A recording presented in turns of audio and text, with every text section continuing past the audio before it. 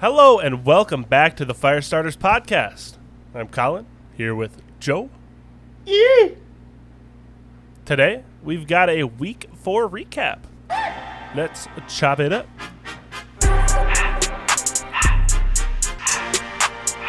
Everything litty, I love when it's hot. Welcome to episode 11 of the Firestarters podcast. It is 7:24 p.m. on October 4th of 2021. Joe was cracking. We're trying to get week 4 wrapped up, but somehow there is a lightning delay in Los Angeles when the Chargers play in a dome. Yeah, I feel like you can't get much more protected from lightning than having a roof over your head. The irony of the Chargers having a lightning delay. Bolt up. Well, we won't have any updates on the game until it gets going. So hopefully we get some big Darren Waller because I need about 24 points out of him to win a matchup. So big hopes in a huge game for Darren Waller. Yeah, I hope Josh Jacobs' ankle is nice and taped extremely well, because I could use a couple rushing touchdowns from him. Yeah, you and probably a lot of people leaning on Josh Jacobs for the first time in a couple weeks. We had some pretty solid games this weekend. This is true. Starting with Thursday at night football. Had the Jags and the Bengals. The Bengals squeaking it out. Yep. What do you think of Trevor Lawrence's best game yet? I think it was kind of overshadowed by Joe Burrow's, moxie. He was feeling like a wild event out there. He said, "Put the ball in my hands." He was pretty hyped. He looked good. The future for the league looks good, though, with these two. Trevor made some very beautiful passes, as he does. And then he also lost one of his weapons on the outside in DJ Chark with what I believe is a broken ankle.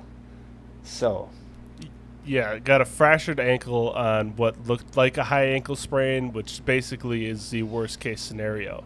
Trevor Lawrence's first game without a turnover, threw 204 yards, no touchdowns, but he ran one in and tried to run in another one on a very questionable play call from Urban Meyer when they were on about the half-yard line. And they probably should have either done a QB sneak or handed it to James Robinson, who was cooking all night. And they decided to do a speed option.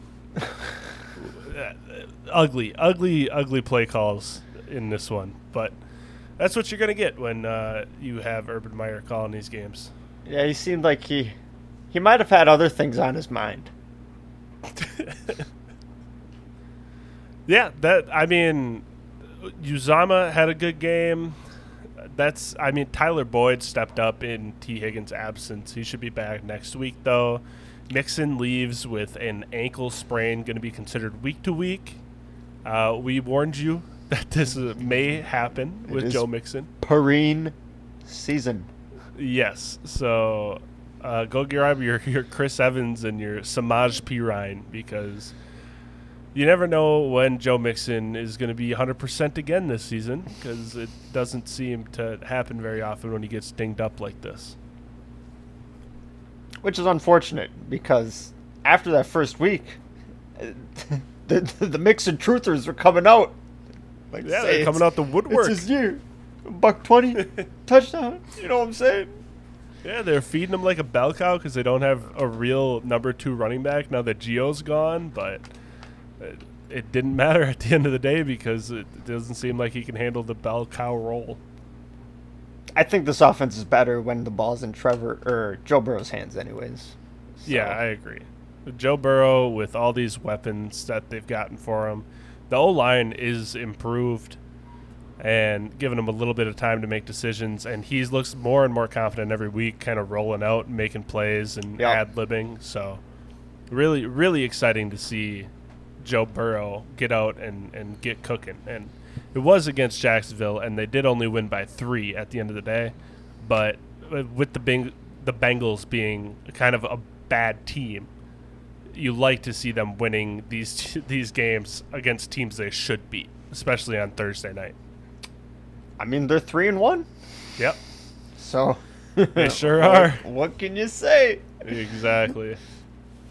We can move on to two teams that don't have bell cow running backs. The Washington football team against the Atlanta Falcons. Unfortunately, J.D. McKissick is still eating in Antonio Gibson's role. We might just bring this up every week until it stops happening because we just want the best for Antonio Gibson and his workload. The same goes on the other side, too. The Falcons just need to cut Cordell Patterson so that the skill position players can get some work, because he seems to suck everything away from Mike Davis, Calvin Ridley, Kyle Pitts. For some reason, he's the focal point of this offense now. He's running the ball, he's catching passes, he's returning kicks, he's scoring all the touchdowns for the team. It's driving me crazy. Okay, the craziest thing about this performance, he had 11 touches on 30% of snaps, and he ended up with 43 PPR points. He might just be the best player in the league. No, but the efficiency is crazy in the pass game, and I don't know why they still use him as a running back. He's a wide receiver and a kick returner. I don't know why every team keeps trying to make him a running back when you have Mike Davis. You could line them both up in the backfield, but Cordero should just be running routes anyway. But apparently it doesn't matter. He's going to go do his thing and score 3 touchdowns and leave it at that. And Calvin Ridley is only getting 2 more receptions than him and less receiving yards for some reason. And Kyle Pitts got targeted 9 times, which is good to see. Some of those were harder to reach than others, thanks to Matt Ryan. But Kyle Pitts should be okay, I think. And, yeah, I mean, Cordero Patterson, who would have thought at the beginning of this season that he'd be, like, top 5 running back? And Atlanta goes back to blowing games. Oh, yeah. You love to see that. Dan Quinn special carried over to Arthur Smith's regime. Oh, yeah. Washington pulled this one out. Taylor Heineke was going with the old F it. Terry McLaurin's down there somewhere. And he did that a couple times. Scary Terry Curtis coming Samuel through. came back. 4 catches for like 30-some yards. Wasn't anything crazy. Nothing too special. But, yeah. Another guy to eat into Antonio Gibson's production. Yeah, right. Another guy to catch short passes instead of Antonio Gibson. And throw him in the backfield. Why not? Oh, man. But Terry McLaurin, 6 receptions, 123 yards, 2 touchdowns. This is exactly the types of games you expect to see out of him against bad defenses like the Falcons. And Taylor Heineke seems to just want to funnel the ball to Terry McLaurin, which is the perfect situation. I mean, 13 targets.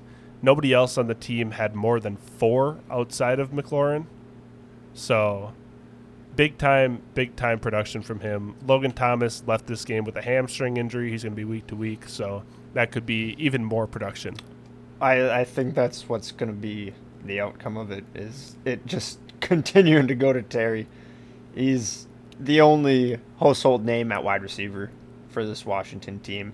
And Heineke continues to be able to move the ball and score points with this football team offense, which is a really, really big benefit for him. Because when Fitz went down, there was some questions, but Heineke looks pretty solid filling in. Yeah, this is why they signed him to that extension, to see if he could build on that great end of the year last year. Seems like he's really comfortable in this offense. I mean, 290 yards, 3 touchdowns, no turnovers. And then he also tacks on 5 carries for 43 yards. Just a really, really solid game.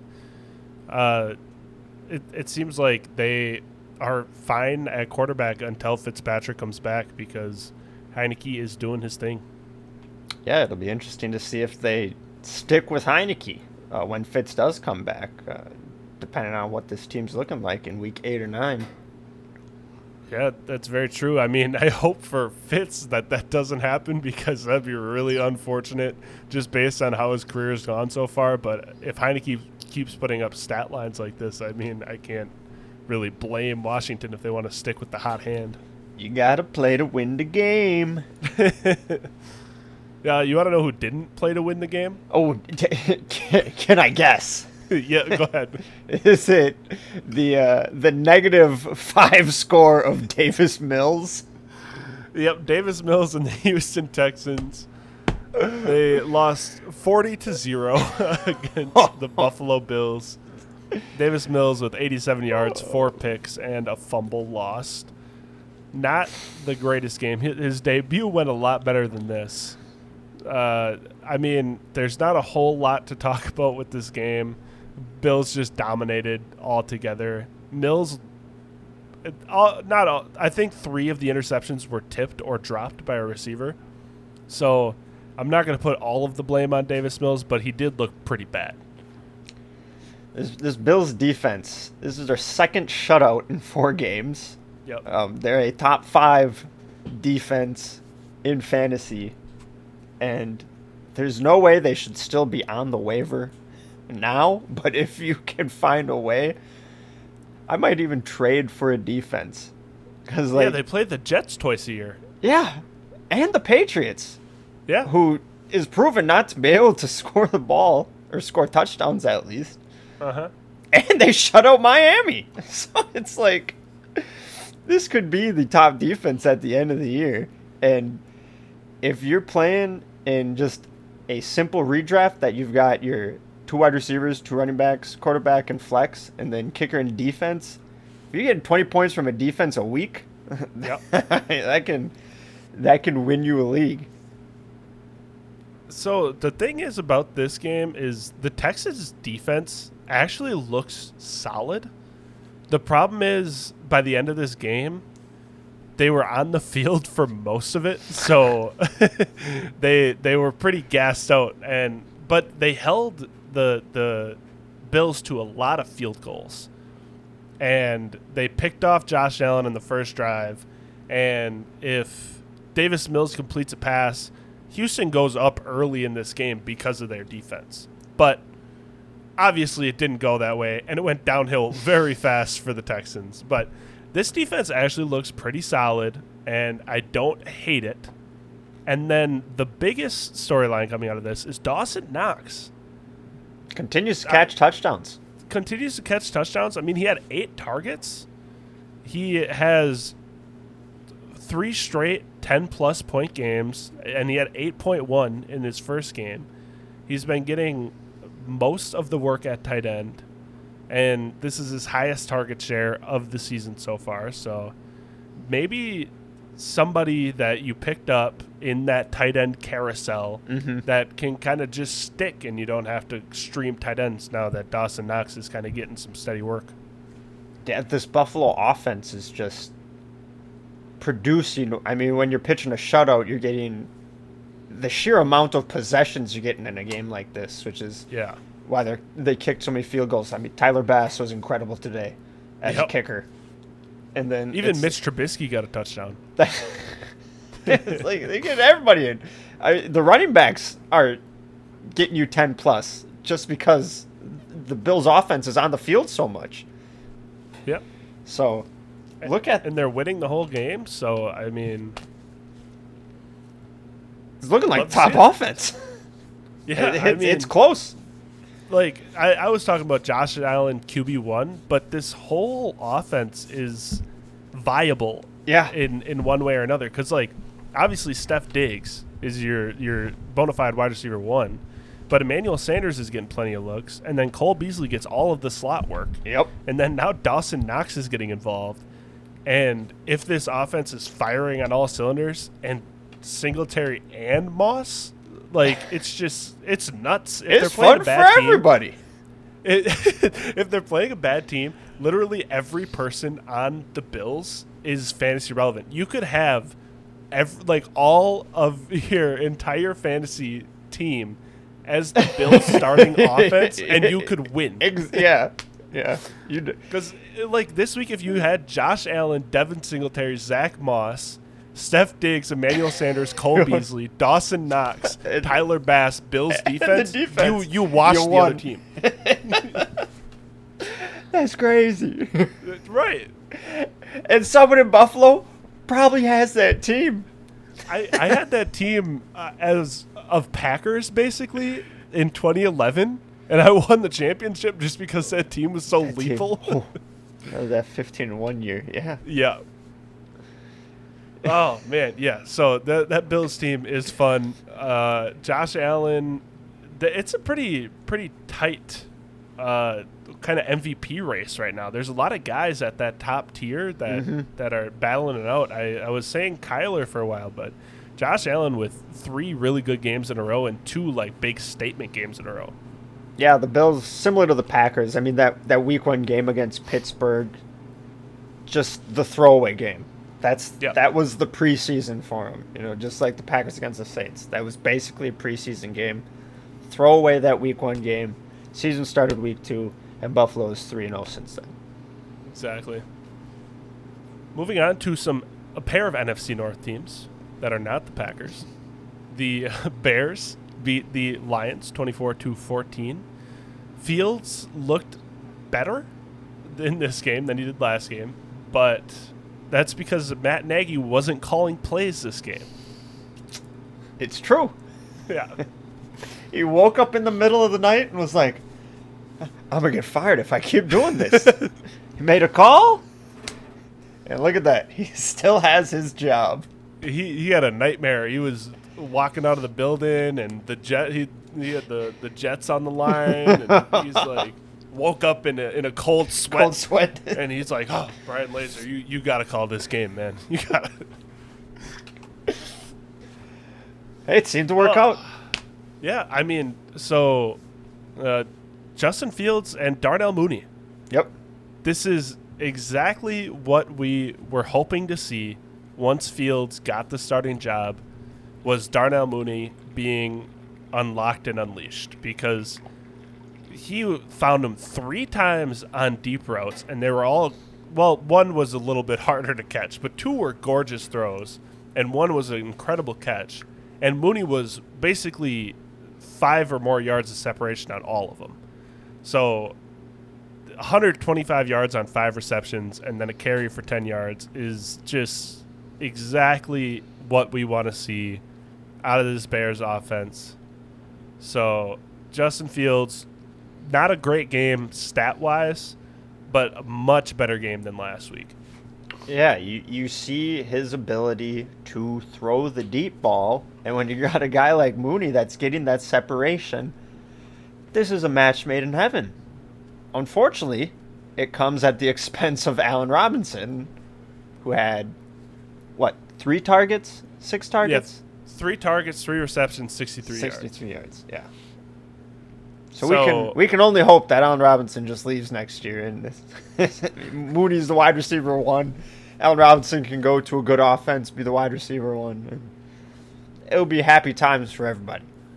Well, I think that they aren't going to be throwing this few times in most games, because Fields only had to throw 17 passes this game. David Montgomery with 23 carries, 106 yards, and 2 touchdowns. Huge game. Unfortunately leaves with a knee injury. And then Damian Williams had 8 carries, and Khalil Herbert had 3 carries. So they were really relying heavily on the run game, and it worked because they were up pretty early, I think 14-0 in this game. So they didn't really need to rely on Fields, but when he had to deliver, he definitely did. Robinson, all 3 of his catches were, I think he had 1 slant, and then the other 2 were pretty impressive. I'm happy that it's 63 yards on 3 receptions. That's what gets me kind of excited about the potential of this offense, is everybody is getting this 10, 20 yards per catch. rather than being this dink and dunk offense that Andy Dalton was throwing and then Fields was throwing last game. Well, unfortunately, it looks like it might be going back to that next week because word on the street is Andy Dalton will be back for week 5. And per Matt Nagy, Andy Dalton, when healthy, is their starter. Andy Dalton must have one of Matt Nagy's relatives like locked up in his basement and is holding him hostage and is saying like, "Hey, Matt, you have to play me, and if I don't, I'm gonna put the red rifle to use." He does look more intimidating with the big, gorgeous ginger beard on his face. Yeah, it's true. It's true. He looks like he belongs in Game of Thrones. Moving on to a really good game, the Dallas-Carolina game. Dallas won 36-28. Dallas looks like the real deal. Dak Prescott looked fantastic. Zeke looked younger, faster. He had bursts. Slimmer. Yeah, he looked more athletic than he has the past few years. And then, I mean, Amari Cooper and Cedric Wilson had the games at receiver. Wilson only because he scored a touchdown. This was a really heavy run game for the Cowboys. And then Dalton Schultz is apparently wide receiver 1 because he got 8 targets. And all the wide receivers none of them got more than 8 5 combined. Yeah. This is pretty close. I was just trying to do the math real quick in my head. They got 10 combined targets, and Dalton Schultz got 8 by himself. So they must have saw a weakness in Carolina's defense and exploited it with tight ends because it was working.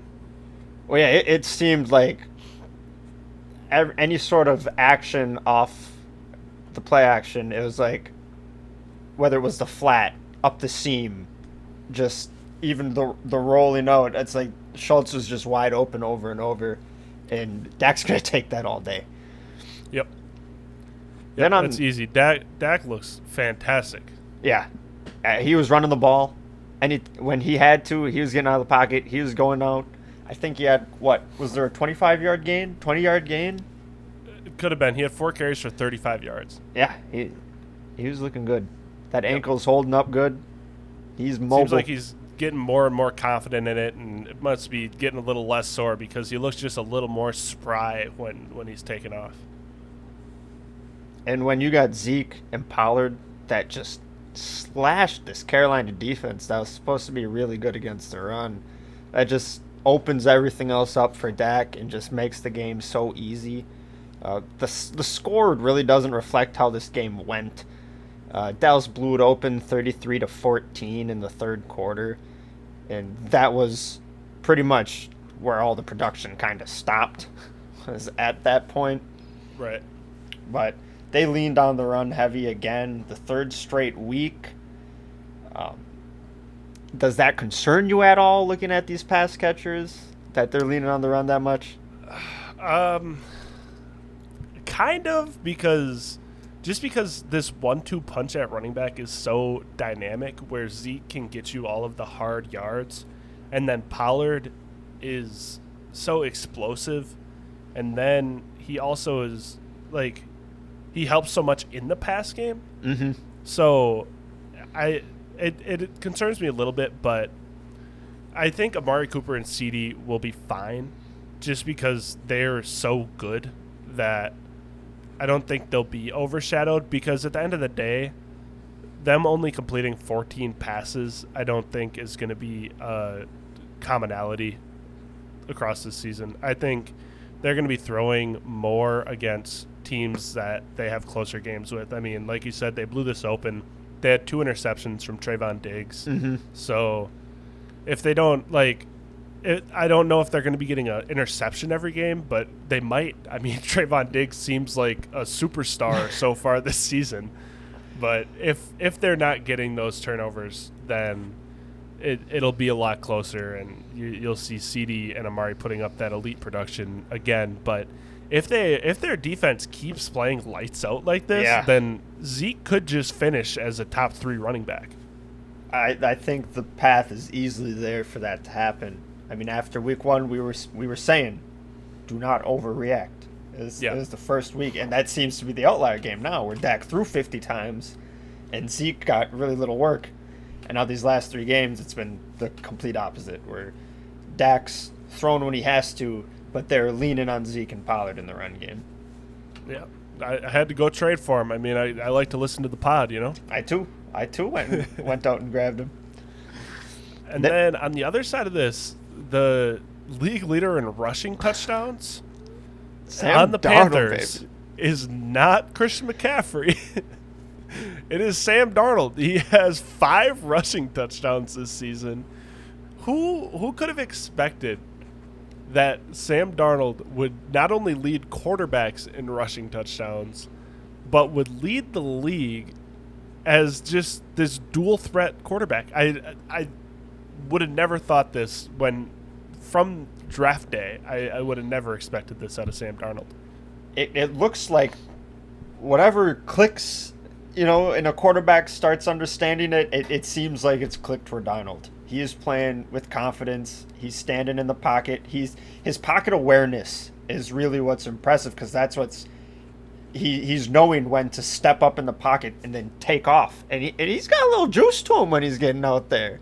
A little bit. So if they start running, imagine if they start running like a read option with him and McCaffrey in like within the 10 at the goal line, that could be filthy. That could be dirty. I mean, shoot.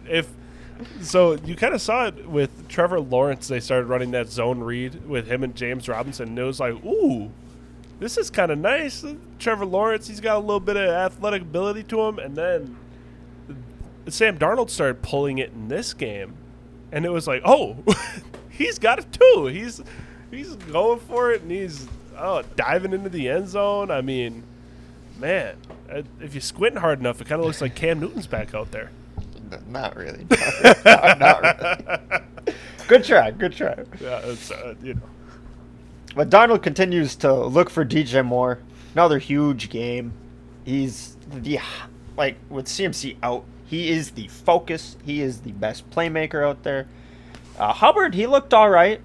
Had some nice carries, good gains. They got the other guys involved too, Freeman and Smith. So you didn't get the pure volume that CMC would have got out of Hubbard.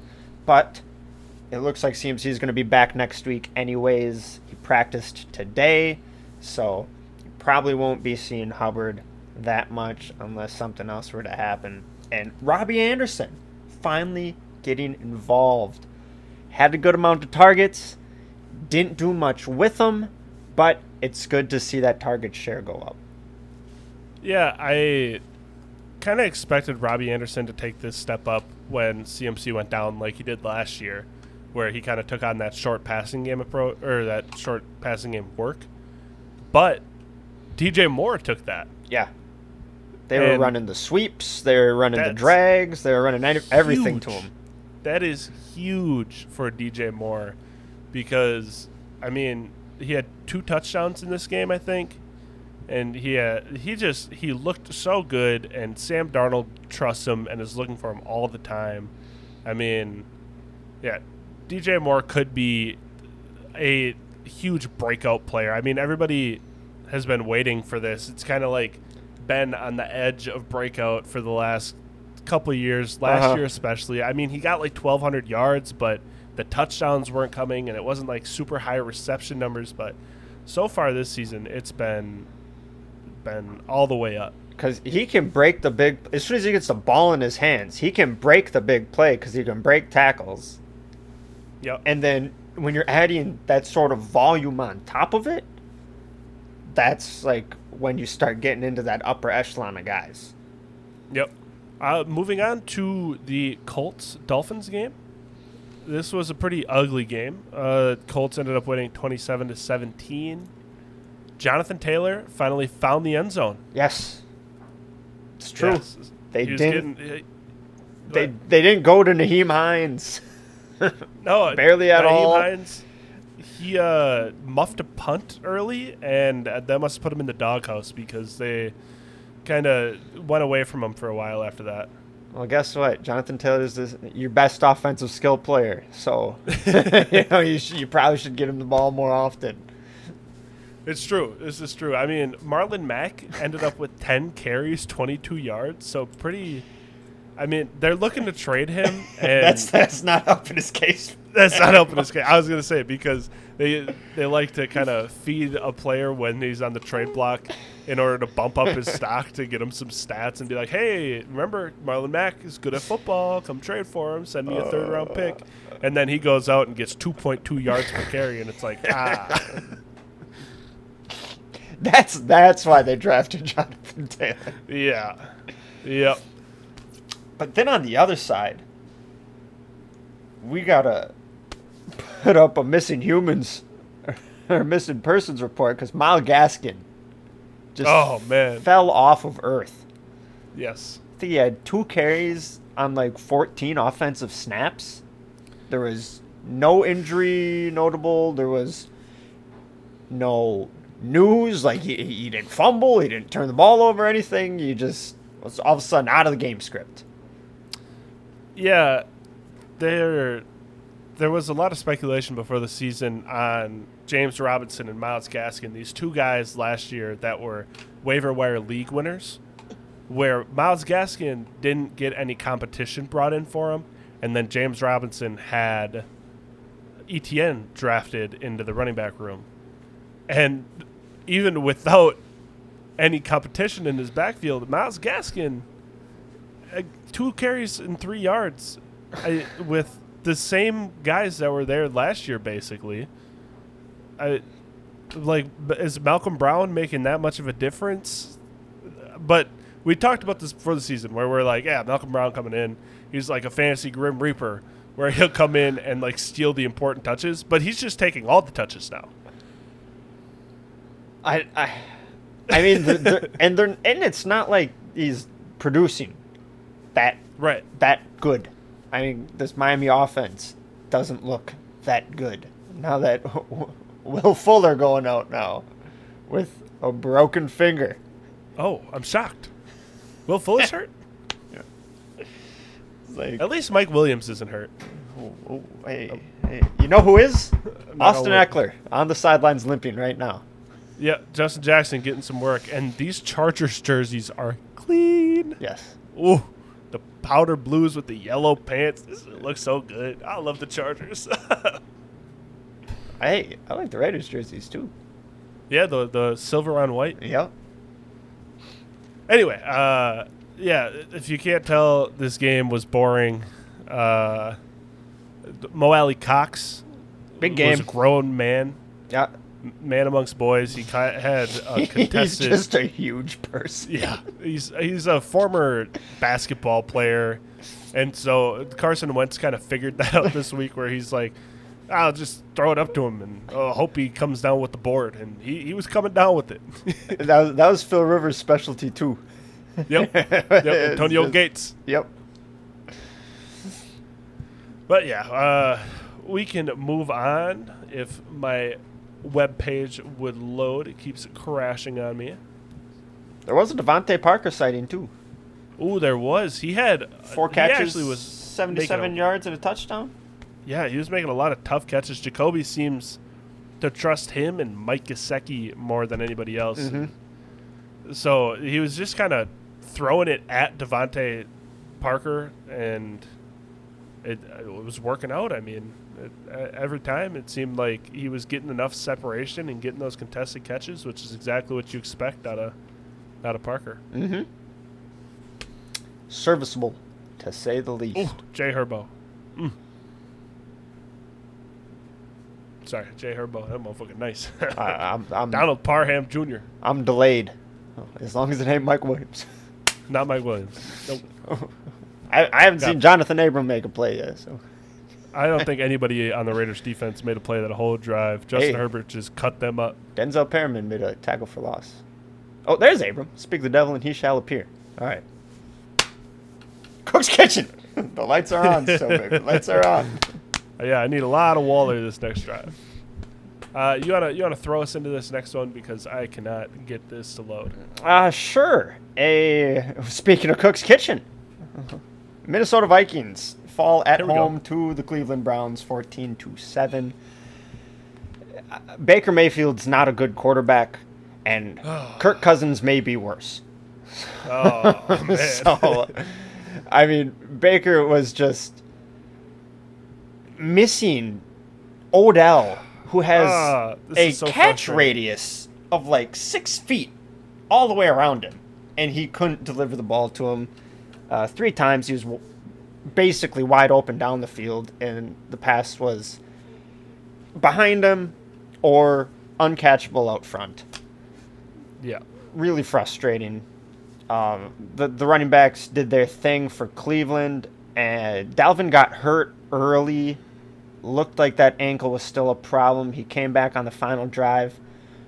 It was too late for him to do any sort of heroics, and that Browns defense was just all over Kirk Cousins. It seemed like any time a pass was being made or a catch was being made, it seemed like the guy was already getting tackled. The Vikings just couldn't get anything going on offense outside of their first drive, which resulted in a Justin Jefferson touchdown. Yeah, Justin Jefferson had a pretty solid game, but I think this Cleveland defense is really establishing itself as a legit force because they went out and they addressed all of their needs in free agency and the draft, and it seems like they've hit on all of them because Clowney is playing really good on the opposite side of Garrett. Newsome has been solid as their number 2 corner, and then John Johnson is lights out as a strong safety. I mean, he was the whole time he was with the Rams, and he's been playing solid. And then Owusu-Koramoah has just been flying around making plays every week. Incredible. They line him up everywhere. Did he have a sack today? I don't know if he had one this week, but I know he had a half sack last week, and I think he had a sack the week before that. I mean, they just send him all over the field. He's just like a heat-seeking missile, and he locks onto the ball and just flies at it. But, yeah, Baker Mayfield continues to just barely do enough to win them games. He plays to not lose because they could have cut Minnesota's throat and ended this game with like 4 minutes left. But Baker missed Odell, like you said. Odell had a fantastic game. In my eyes, he had like 22 PPR points because he had 2 like 50-yard touchdowns. Yeah. If the quarterback could have just hit him. He could have underthrown him and made him turn around, and he probably still could have scored the touchdown. But, yeah, Baker, I mean, they won, and Baker had 15 completions for 155 yards. There's not a much more Baker stat line than that. Yeah, from a fantasy perspective, if you're starting Baker Mayfield, hit the wire. Someone better is definitely out. Taylor Heineke.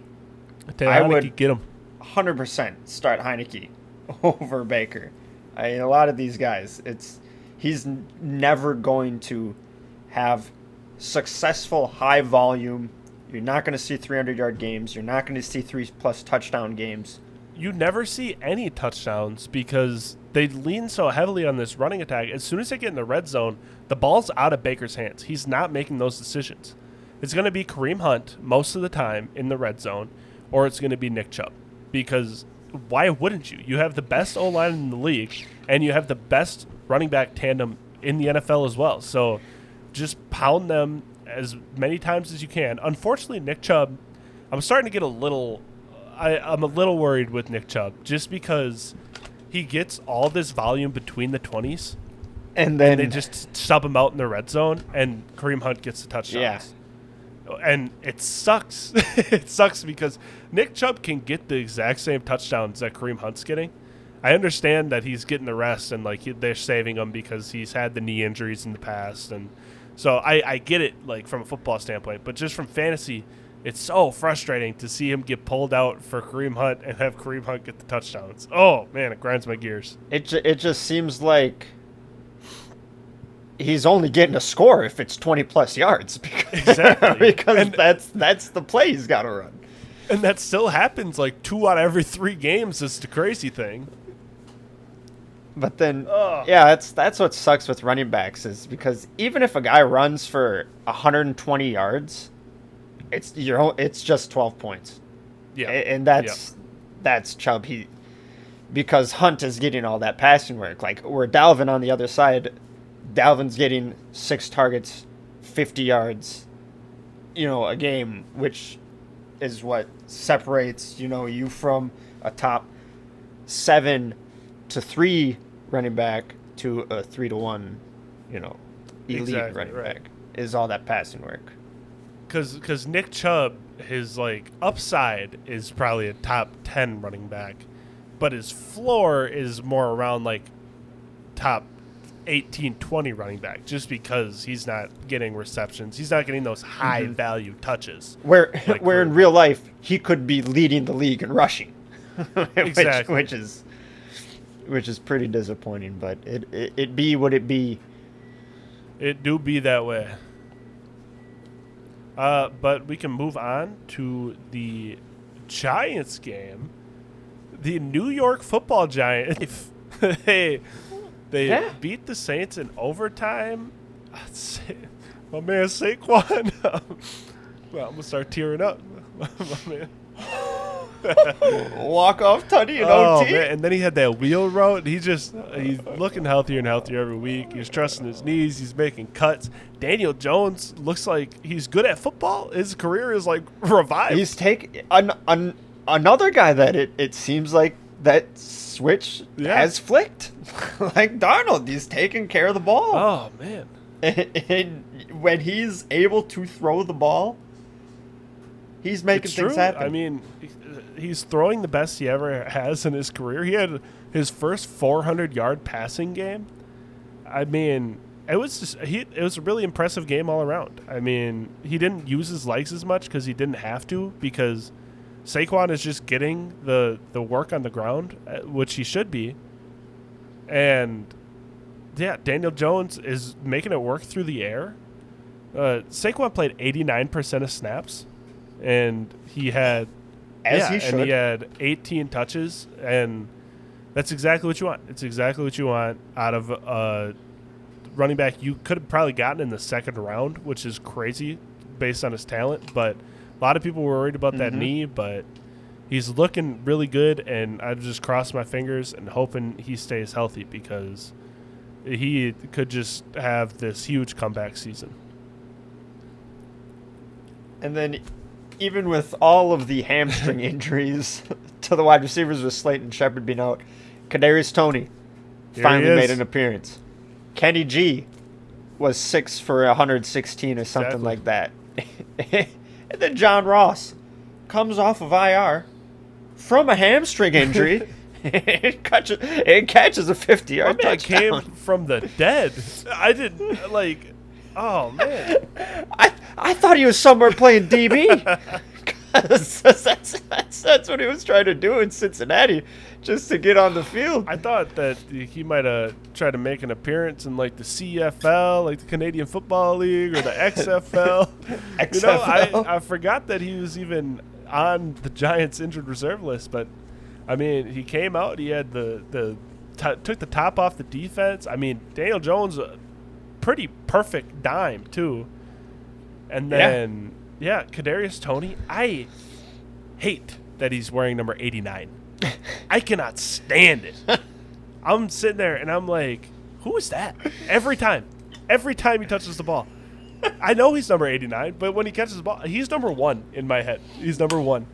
And so he catches the ball and I'm like, who's that? Looks explosive. It's a little electric. And I'm like, oh, it's Kadarius Toney. Why are you number 89? You look like a slow possession receiver in that number. Anyway. On the other side, like we were saying with Chubb, Kamara, career high in carries with 26. They seem to just want to run the ball with him. He had 0 targets. First game in his career. 26 carries. 120 yards. He's on pace to break his record for carries in a season. That's kind of weird, because he should be being used the same way Saquon is used. And if they're going away from that, who knows what this offense is going to look like when Michael Thomas comes back. Yeah, because Kamara was kind of the gold standard last year of what you want out of a fantasy running back production-wise, because he was getting all of the short receiving work where he'd get Drew Brees dumping him the ball every play, and then he was also super, super efficient on the ground, and then he was getting all the red zone work. Now, he's not getting targeted by Jameis. He's still getting all the work on the ground, but in the red zone, they bring in Taysom Hill on these zone reads, and he just wants to keep the ball so he can get his little moment. It's just, oh, man. I mean, he still had a solid game. He had the most yards he's ever had in his career, and he had 0 targets for the first time in his career. But, yeah, weird game out of the Saints. Their game plan seems to change week to week. Their defense is, I thought, solid, but it wasn't that great this week. I mean, I don't know. It's such a hard team to gauge on a week-to-week basis. It's really hard to tell what their plan of attack is on offense, because it seems like they don't want Jameis throwing the ball. So then they're going to pound it on the ground. Like you said, when you get in the red zone, and it's got it. Taysom Hill might be even. Imagine if Taysom Hill was getting that Cordero Patterson work. No, don't say that. I would cry. It would just be so frustrating. And this is already frustrating. A guy that is literally only coming in just to shark a touchdown because Sean Payton gave him so much money that he needs to feel like he's the smartest guy in the building just because he can run these simple plays for Taysom when you could literally just hand the ball to Kamara and he can run and score Another a touchdown. 30-year-old special teams player getting way too much work. Yeah, it really is. Well, I don't know when's that contract? I think they just extended him this or last season on a 4-year deal, so he's got another 2 after this year, I'm pretty sure. Yeah, that's a gross one. That's just disgusting. But we can move on to the Titans-Jets game. This was a really, really, weird game. I'll just leave it. It was a weird game. The Jets pulled it out in overtime, outlasted the Titans. I mean, what do you think? Just give me your broad thoughts about this. I think that the Titans and the Vikings are literally the same team. Just think about it. You got 2 quarterbacks that trick you into thinking that they're pretty good. You got 2 running backs that you are getting pounded with usage. And then you basically have 2 wide receivers on each team. Except in this case, Tennessee didn't have either of theirs. So they give Derrick Henry 35 touches again. He runs for another 170 yards and a touchdown. But their defense is bad. Jeremy McNichols, out of everybody, is the one that picked up all of the slack in the passing. I think he might have been their second most talented Tennessee offensive player that was available. So I'm not that surprised, honestly. That's a fair point. And then the Jets they finally won a game. Corey Davis is the guy you want on the Jets still. Well, Jamison Crowder looked a little Jamison Crowder's better. back. He had 7 receptions for 61 yards and a touchdown. It seems like when he plays, he just is the number 1 receiver because he had the most targets on the team.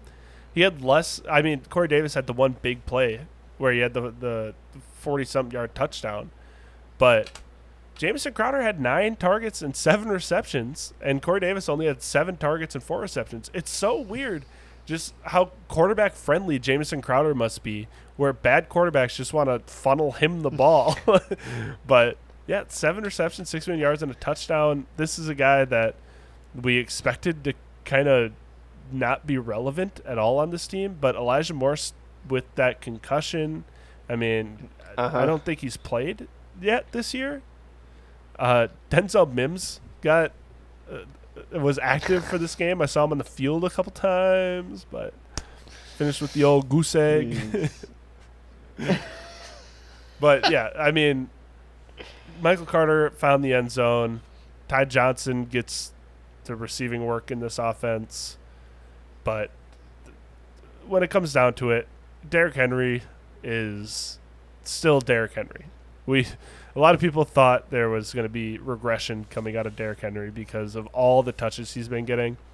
And then he just comes out and is on pace for the most carries he's ever had in his career and is just producing at an elite level and shows no signs of slowing down. It just doesn't matter. Those workout videos where he's got 35 pounds of chains on him and he's bench pressing 6 human beings on each side of a barbell while doing a core exercise on an exercise ball. He's a freak. And that body is just built to last. It's true. But I don't know if the Titans are like world beaters by any means. No. I don't see them making the playoff run. This division kind of looks wide open for them. So the thing is, they have enough talent on offense to win this division, but Tannehill has taken a step back this season, and that might be based on Arthur Smith's kind of play-action scheme. Arthur Smith clearly benefited off of Derrick Henry, but the scheme he formed around Derrick Henry obviously made life really easy on Ryan Tannehill. And that just has gone away because Tannehill has not looked good this season. And without A.J. Brown and Julio, it could be rough. And both of them have kind of lingering injuries that could stick around for a while. So I think they both I have didn't a know hamstring. for sure if A.J. Brown did. But I knew Julio had the hamstring, and that could stem back to last year because he had a pretty serious hamstring injury that landed him on IR at one point. So if that's the same hamstring, Julio could be in kind of that A.J. Green situation where he was like not right for 3 years. But I mean, you look kind of right now.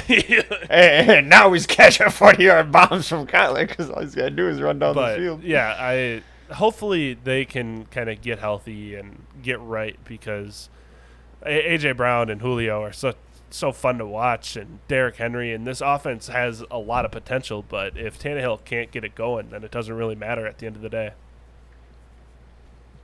Again, sounds a lot like the Vikings. I just see the two teams, the way that they lose games like this, it all just reminds me of the same thing. Well, a team that has a quarterback that can service everybody is Patrick Mahomes on the Kansas City Chiefs. They beat the Eagles 42-30. It seems like Kansas City's defense is very suspect because it's awful. They're bad. It's a bad defense. Anybody can put up great fantasy numbers against them. Hurts probably played the best game of his career so far. The score was closer than it looks like because Kansas City had a bomb at like the end of the game when they were kind of running the clock out, and then they just went play action and just Tyreek Hill got behind the defense. But outside of that, I mean, it was a solid game across the board for Philly. Hurts played well. Kenneth Gainwell was really good. And then Devontae Smith went over 100 yards for the first time in his career. I mean, it could be a sign of things to come, but most of the production came from the other side. I mean, Mahomes, 5 touchdowns. Clyde caught one underhanded one that was just stupid. Tyreek Hill caught 3 of them, and he had 186 yards on 11 catches, 48.6 bomb. Oh man, it's just that's Tyreek. He just has the launch codes, and every once in a while you get 50 or you get 10. That's it. But yeah, Mahomes he threw shuffle passes. He was throwing underhanded passes. He was throwing them overhand. He was throwing deep balls. He probably had a couple no looks that we missed. It's just he was doing whatever he wanted. But Devontae Smith, 7 for 122. That's what you love to see. You love to see him and Hurts connecting like that. And then both tight ends, Goddard and Ertz, both producing. Goddard 5 for 5, 56 yards and a touchdown, and then Ertz 6 for 8 for 60 yards. So that was kind of a question. It would be, is one guy going to take away from the other? Are they both going to be, taken away from each other? But it looks like that this offense is still going to be featuring them together. And it looks like the running backs are the ones that aren't going to be getting the work. 10 carries. Yeah, Sirianni seems to abandon the run pretty early, and it doesn't take much convincing. Because no, it last sure doesn't. week it was the same thing. I think they had 2 carries in total. So, I mean, they got down and they abandoned the run game. I mean, Hurts is their leading rusher. He's going to be probably every week. Because they're going to drop back and pass. They're going to run zone read, and he's going to scramble and have some designed runs. He had 8 carries on 47 yards on 8 carries. And so, yeah, I mean, Gainwell, it's really, really nice to see him with those 6 receptions, 58 yards. That's a really nice number for him to be hitting, especially as a rookie with Miles Sanders ahead of him. And he has just completely eclipsed Boston Scott, seems like, for good. Yeah, Boston Scott just doesn't even see the field. You were thinking that maybe it would be this 3-headed backfield, with all guys pretty explosive, but it's completely the opposite case. This offense wants to throw the ball, and Hurts can throw the ball really effectively. So that's what you like to see if you're a Devontae Smith owner, especially. Absolutely. A team that has been shying away from throwing the ball, even though they have a great quarterback, is Seattle. They had 23 carries between Chris Carson and Alex Collins. Came out of nowhere. Alex Collins getting 10 carries for 44 yards and a touchdown. 2 receptions on 34 yards. He just strongly outperformed Chris Carson in this game.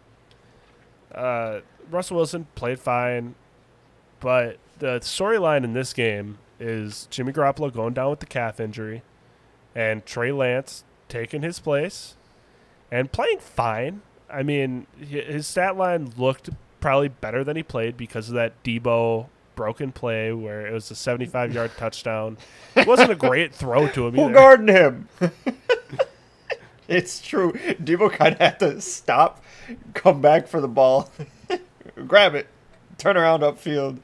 Good thing there was no one within 35 yards that is of him. The definition of blown coverage because that was, But Trey Lance played kind of a similar game to someone we are going to talk about later with Mac Jones, where downs 1 through 3 were just kind of weird.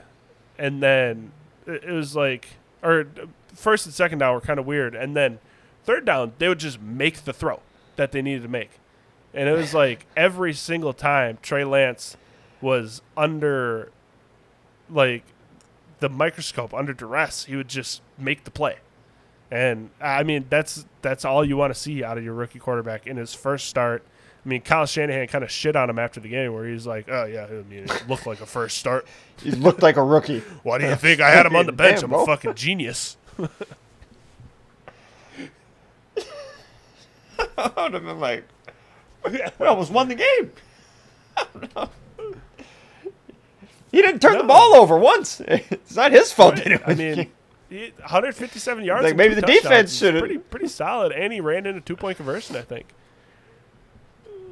Yeah. I mean, Trey Sermon, 19 carries, 89 yards on the ground. He was pretty good. And then Ayuk goes back to. What do you do with the doghouse? It's like. And then Kittle. I mean, 11 targets, but only 4 for 40. Yeah. I mean, Debo is the story of this receiving game. It continues to be The offense in general. Yeah. I mean, he is the guy for San Francisco. Yeah, he just continues to be the only receiving option that is worth it. I mean, you could have thought it was George Kittle, but it's just Debo. He had 38.2 PPR points. I mean, 156 yards. Even without the 75-yard touchdown, he still had another touchdown and then like 7 for 80 yards. So, I mean, still a solid game without the huge broken play. And like going into the season, we were thinking like these guys would easily be able to coexist just because they're both playmakers. They can make a lot out of a little, but for some reason, they don't want to call Ayuk's number. Shanahan just seems like a big old dickhead. And it's like, I want to avoid San Francisco's offense kind of in general. Yeah. Just because you don't know who it's going to be ever week to week. You don't know. A guy could, like, scuff Shanahan's shoe walking past, and he could be like, You're done. Yep. Okay. It's over. Yeah. So this is a pretty. You hate to see it. Trey Sermon sighting, I guess, but yeah, pretty gross game all around when it comes to 49ers outside of Debo and some Trey Lance. DK Metcalf and Russ are firing on all cylinders. I mean, nothing really too new on that side of things. We can move on to this Arizona Rams game that was pretty surprising, 37-20. But, I mean, yeah, it was just a great game from Arizona all around. Yes, Stafford, him and the offense really couldn't get much rhythm. He took a shot early to try to hit Deshaun Jackson with one of those big plays, ends up throwing an interception, and then it kind of stalled from there, and then where Kyler on the other side just seems like he can fling a ball 40 yards down the field whenever he wants from wherever, and someone's running under it making a play.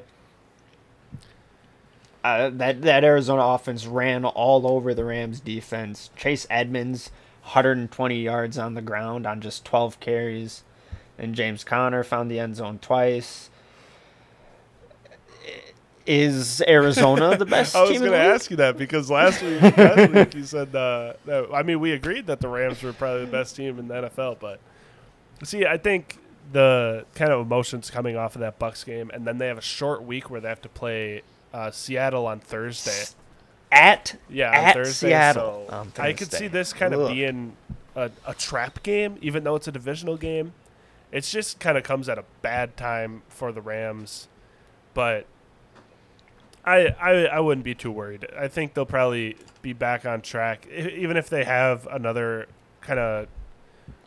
Now, I wouldn't say a bad game because this wasn't really a bad game, but under subpar performance for what you expect out of them. Henderson had good production on the ground. Kupp had 13 targets, but he couldn't really make much with what he was getting. He is getting blanketed pretty heavy. They had a safety over the top for a majority of the time. Van Jefferson. So, Van Jefferson, yeah. My guy. The delivery driver making an appearance. But I expect them to come out on Thursday. I mean, clearly Seattle's offense doesn't even realize when there's a guy not being covered. I think they'll be okay. I think Cooper Kupp will I'm not too worried go about back the to Rams. his wide receiver one ways. I'm sure hoping But so. on the other side, DeAndre Hopkins, 2 pretty poor performances in a row. I mean, he generally gets locked up by Jalen Ramsey, and then he still has that rib thing probably bothering him. But, yeah, another kind of stinker performance out of Hopkins. Worry you at all that A.J. Green is kind of outperforming him week in and week out now? No, Hopkins led the team in targets. So I'm not worried about it. Hopkins isn't much of a separator as a receiver. He's more of a fight to the ball and catch it at the point before the defender can. And that's in the history with him going against Ramsey all the way back to Houston and Jacksonville. Ramsey's had his number, so it's no surprising that he didn't have the best day. I mean, when you're still getting double digits out of a guy, I will take that, especially after CeeDee Lamb came up with just 2 catches for like that's 15 fair. years. So. The next game we got was Baltimore at Denver, and Hollywood Brown found the end zone again, catching balls. He laid out. He for caught it. Man, he caught heard it. the noise. Yeah, Lamar throws for 300 yards for the second time in his career. He's proven the doubters wrong that he is a quarterback. They handled Denver pretty good. Latavius Murray got the start at running back. Healthy scratch. Yeah, they want to get Lev Bell up in there. Yeah. But Devontae Freeman and Le'Veon Bell look like complete afterthoughts. It'll be interesting to see if Tyson Williams does get an active. But I think this is Latavius Murray's backfield, quote unquote, as far as the majority of the touches are going to go in the backfield. He's going to get all the red zone work as the RB. So if you have to roster a guy, like if you are in dire needs, Latavius Murray is the guy that you're going to want out of this backfield. On the other side, Teddy Bridgewater unfortunately goes down with a concussion. Drew Lock is going to be your quarterback for the Broncos. Not much production outside of Noah Fant when it comes to receivers for the Broncos. Sutton had another subpar game, but Tim Patrick even, I mean, he's been kind of on fire, but another pretty average game. Just all around, this Ravens defense handled the Broncos thoroughly. Yeah, Noah Fant is kind of Drew Lock's guy. You seen it last year. He was his preferred target, which is no surprise because Fant is a top 10 tight end. He's more likely than not to find the end zone when Drew Lock is under center. So if Teddy misses next week, you're expecting to see another Drew Lock start. Maybe we'll see the switch flip with Drew Lock. Yeah, I mean, like with Dan with Jones, the full but week of preparation for Drew Lock, where they're actually game playing like a full game for him, I think it'll look a little different than it did last week because, as we've mentioned, him and Bridgewater have very different play styles. So he should be slinging it around a little more because he has that kind of gunner attitude. And Sutton is probably his favorite target. I mean, he kind of showed that 2 years ago before Sutton went down. He likes to throw him up those contested balls. And now that there's really nobody outside of Fant and Tim Patrick, Sutton should be poised for a big game next week.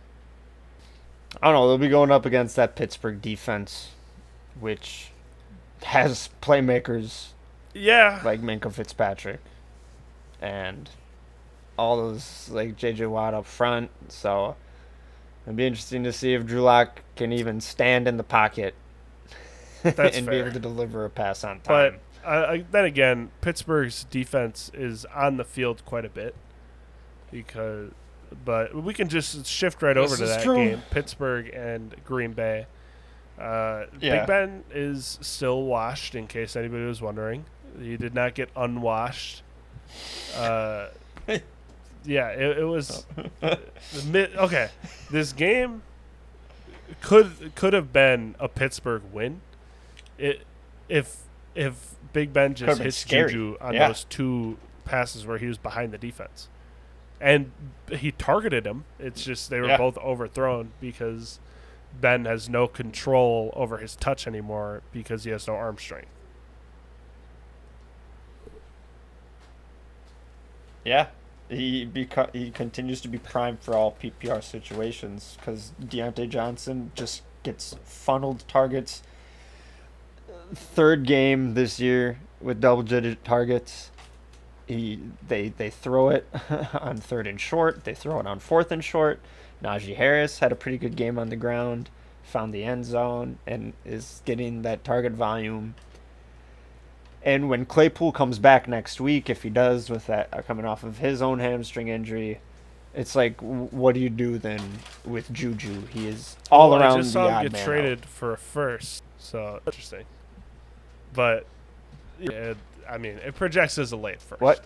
But I wouldn't be moving a first for Juju at this point. It seems like it's clearly Deontay and then Claypool and then Juju as an afterthought. I mean, Najee in the passing game is a more prominent like receiver than Juju has been. But I don't know. I guess we'll see as the season goes on.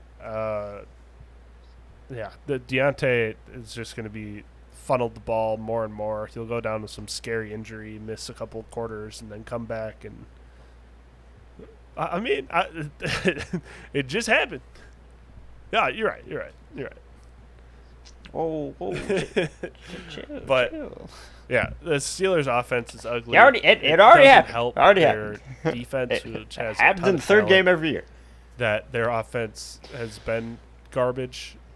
The Packers, on the other hand, looked solid. I would have liked to see them put this game away, but Randall Cobb decided to play D-back and bat down that pass on 3rd down. I mean, it's fair. Like, he was getting every 3rd down target, so yeah, I mean,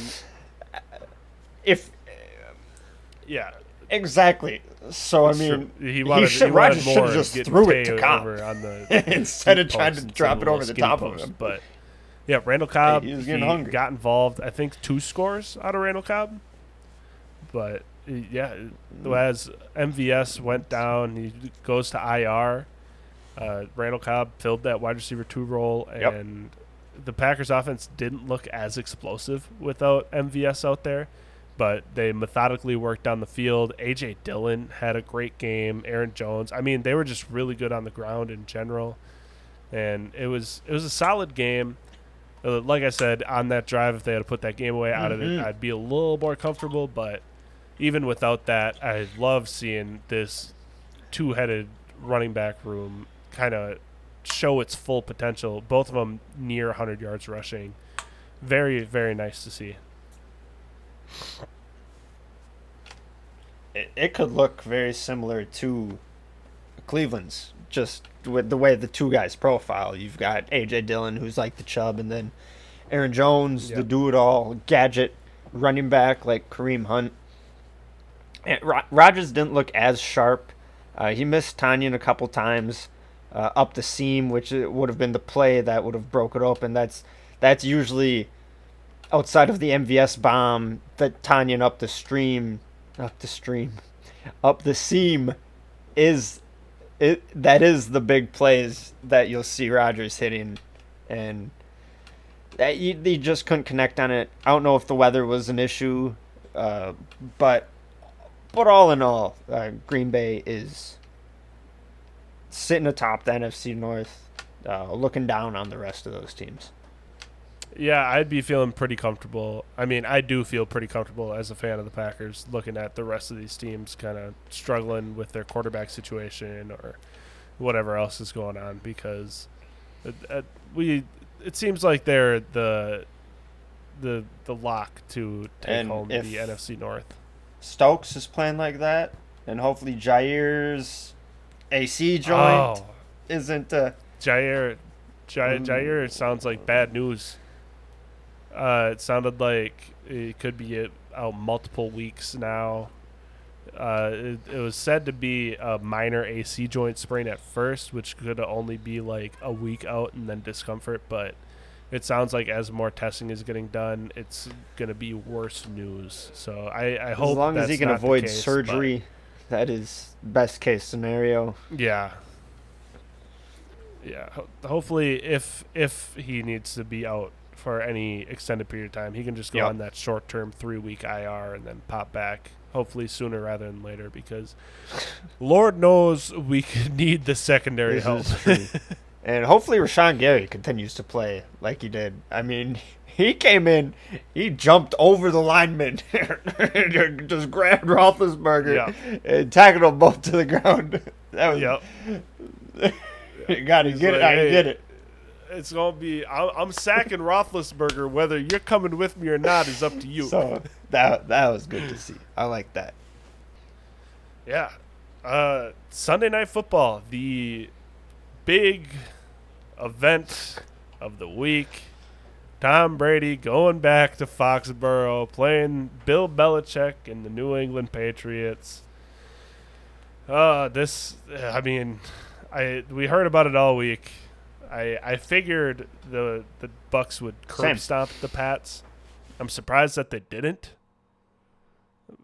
Yeah, I mean, Tom Brady and Mac Jones basically played the exact same game. No. No. Basically. Mac Jones didn't throw the ball farther than 15 yards. Brady was airing it out still. He was. If he had Mike Evans and Chris Godwin and Antonio Brown, all I'm saying. Still. Mac Jones' best receiver is Jacoby Myers. Come on, bro.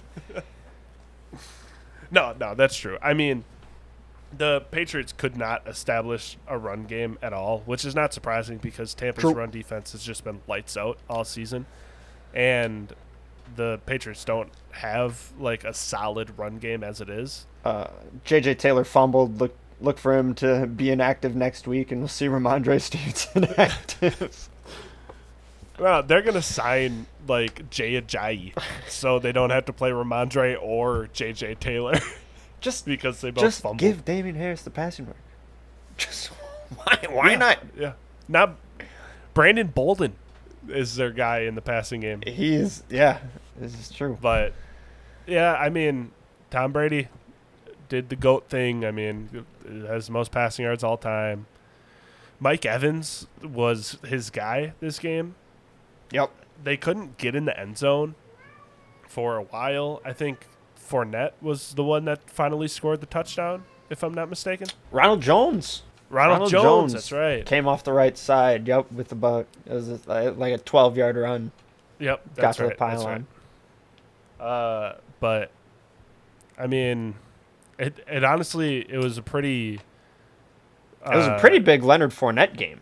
Yeah, he seemed to get, like, most of the snaps. He looked pretty good. I mean, against a solid defense in the Patriots. I mean, they were missing Juwan Bentley, which is kind of their run stuff linebacker. But, yeah, I mean, solid game, but nothing that exciting happening in this game because it was kind of a monsoon this whole time. So there wasn't much offense going on. Yeah, I mean, well, Mac Jones looks like the best rookie quarterback in my opinion. Yeah. I don't know if it's just because he's got the system is a winning pedigree system, which is helping him where the other guys are on the Jets and the Jags and the Bears. Yeah. Been pretty stinky the last few years. It's true. But 19 straight completions for Mac Jones. Yeah. Which is a Patriot record. So that's pretty good. But when you go back and you watch all of them, it is a dink and dunk. Dink and dunk. Hitting a guy in a cross. Hitting the guy in the flat. They don't try to push the ball down the field so they can sustain these long drives.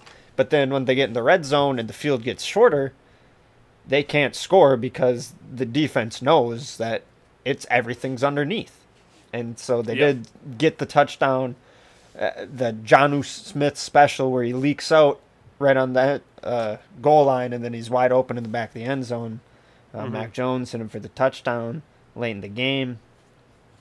And then there's Hunter Henry, I think, had the other one. Yep. And then there was the tackle and the whole should New England have went for on fourth down? Why kick a 50-yard field goal in a monsoon? Yeah. So it is what it is. I think. Okay, it's interesting. I think it was 4th and 4 or something like that. Yeah.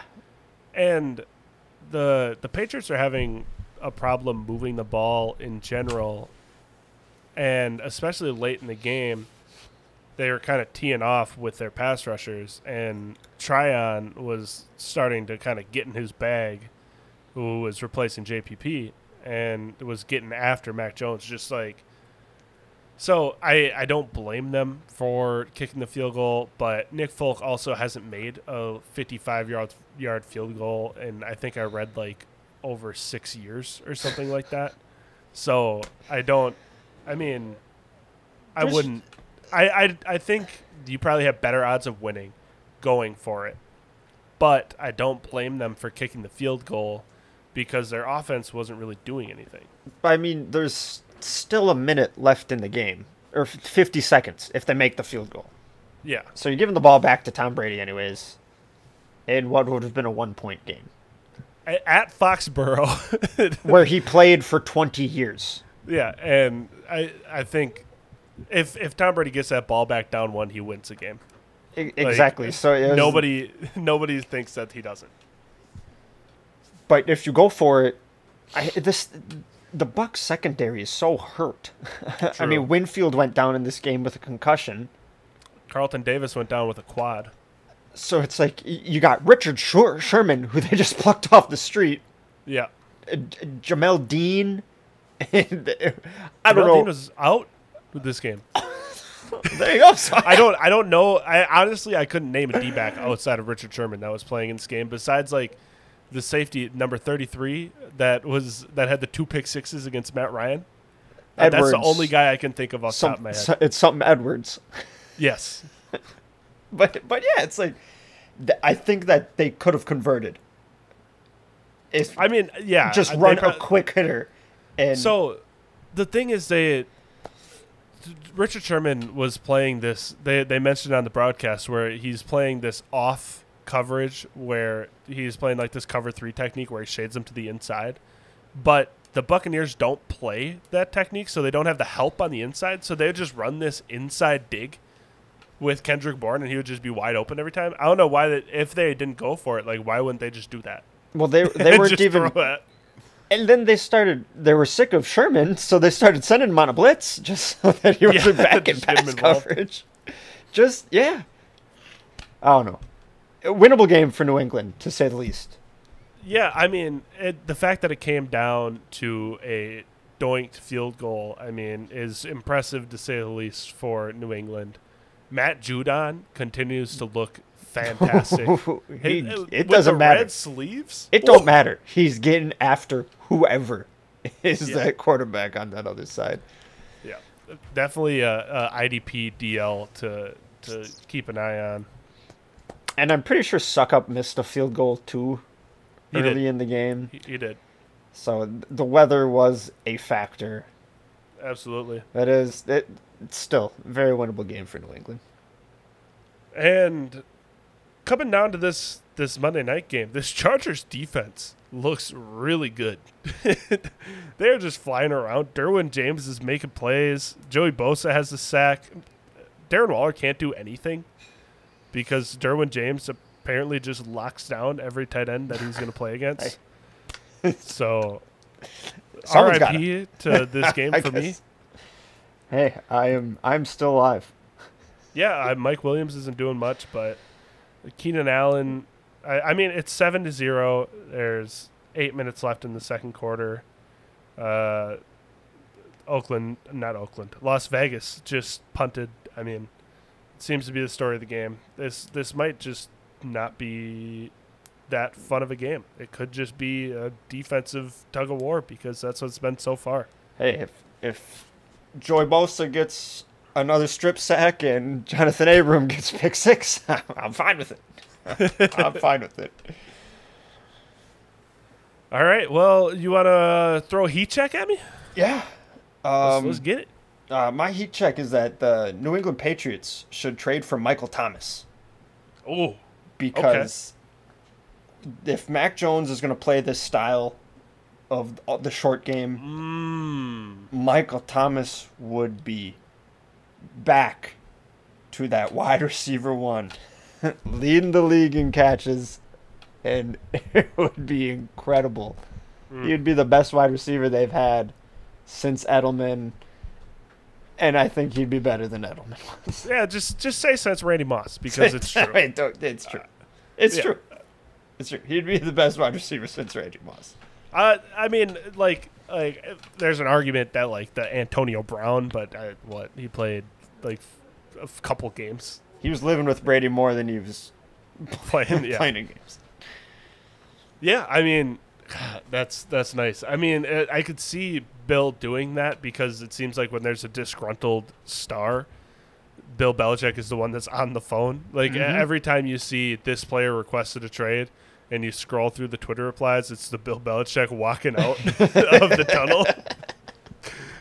So I could definitely see MT being on this pass team. That'd be a really nice weapon for Mac Jones to have to start his career out, because right now the cupboards are bare in New England. I mean, Jacoby Myers is getting a ton of targets, but outside of him, I mean, Kendrick Bourne was like the fourth option on the Niners, and then Nelson Aguilar had like 70% of a good season last year. Yeah, with the Raiders, and then outside of that, he hasn't had like any really good seasons.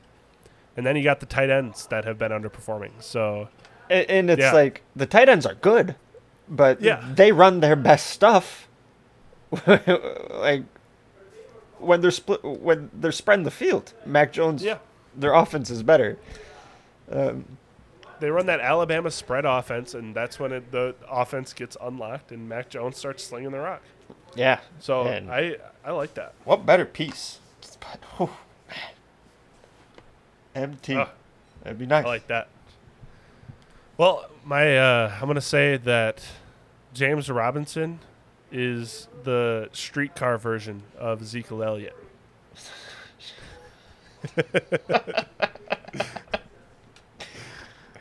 Elaborate. So, James Robinson has all the exact same traits that Ezekiel Elliott has, minus the next gear, where Zeke he uses that vision, that footwork, and like the brain that he has, where he picks out the hole and then he pops through it, and he always falls forward. James Robinson is the exact same way. But once Zeke passes that second level, we saw it on Sunday, he can go. Uh-huh. James Robinson doesn't have that second gear, which is why it's the streetcar version, and Zeke is the race car. You feel me? I got it. But they're the same kind of car, because they do everything exactly the same up until Zeke can kind of punch it and take it to the crib, while James Robinson kind of has to seek out that contact just to kind of try to break that tackle. Knock someone off. Yeah. So that's what I got. I think James Robinson and Zeke have very similar skill sets, but James Robinson just ain't that fast. Hey, I like both of them, so I would be more than happy to have either of them on any of my teams. I believe that is all for us this week. Yes, on indeed. The Fire Starters podcast. Thank you for joining us, and we will see you next time. Yes, indeed.